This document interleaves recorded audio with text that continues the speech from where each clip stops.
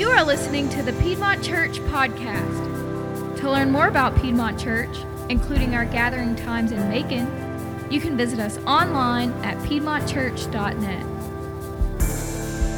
Hey, if you have your Bibles, go ahead and turn there with me. Luke chapter 2. Luke chapter 2.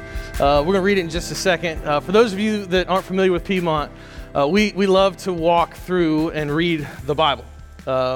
We preach expository, meaning this time last year, we actually started preaching the book of Luke. Guess how many chapters we're in? We are in chapter 9. And so we've got at least another year left, congregation. Praise the Lord. Hallelujah, right? There we go. But a couple of weeks ago, maybe even a month or so ago, Hunter walks up to me and goes, "Hey man, what are you preaching on Christmas Eve?" Because I really think we need to hear like the Christmas story, because you like to preach expository, so like you could be in like Revelation or something, right? And I'm like, okay, we'll go to the Christmas story. You know, I preached it like a year ago, but it was like January or something like that. I was like, okay, all right, let's go. So here we are, Luke chapter 2, verse 1. If you'll stand in honor of reading God's word with me, here we go. It says, "In those days a decree went out from Caesar Augustus that all the world should be registered. This was the first registration when Quirinius was governor of Syria.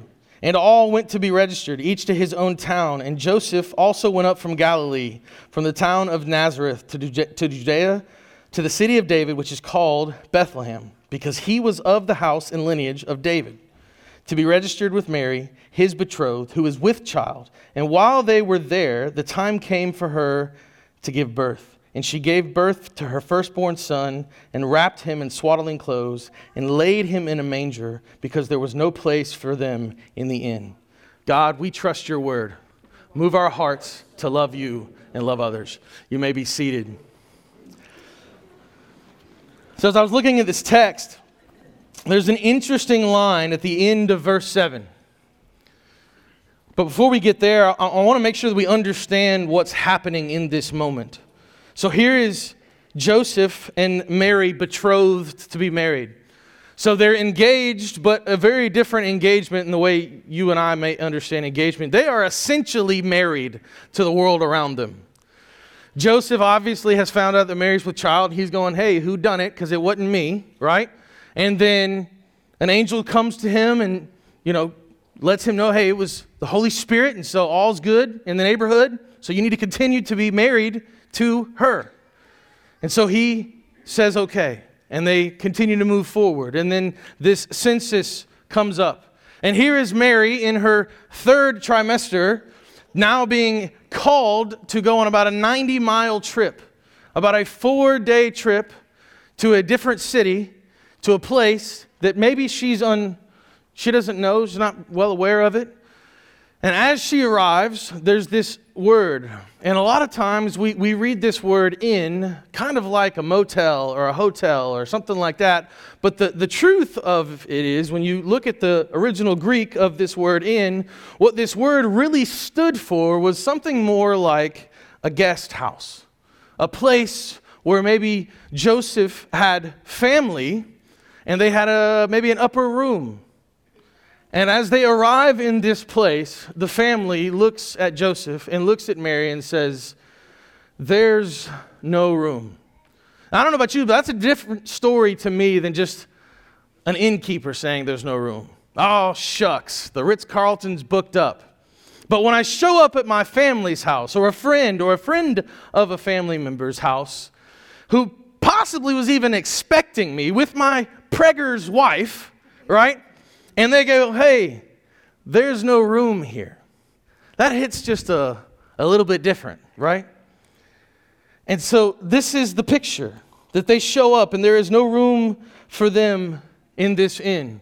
There's no room for Joseph.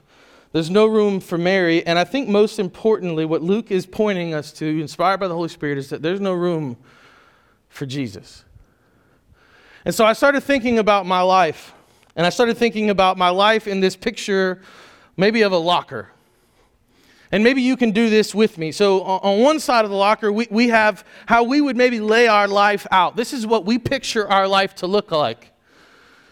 And then on the other side of the locker, we have what our life really looks like. And so if we start out at the bottom, because what's at the bottom of our life? the things that support everything else. It's our cornerstone, whatever that may be for you. For me, it's faith.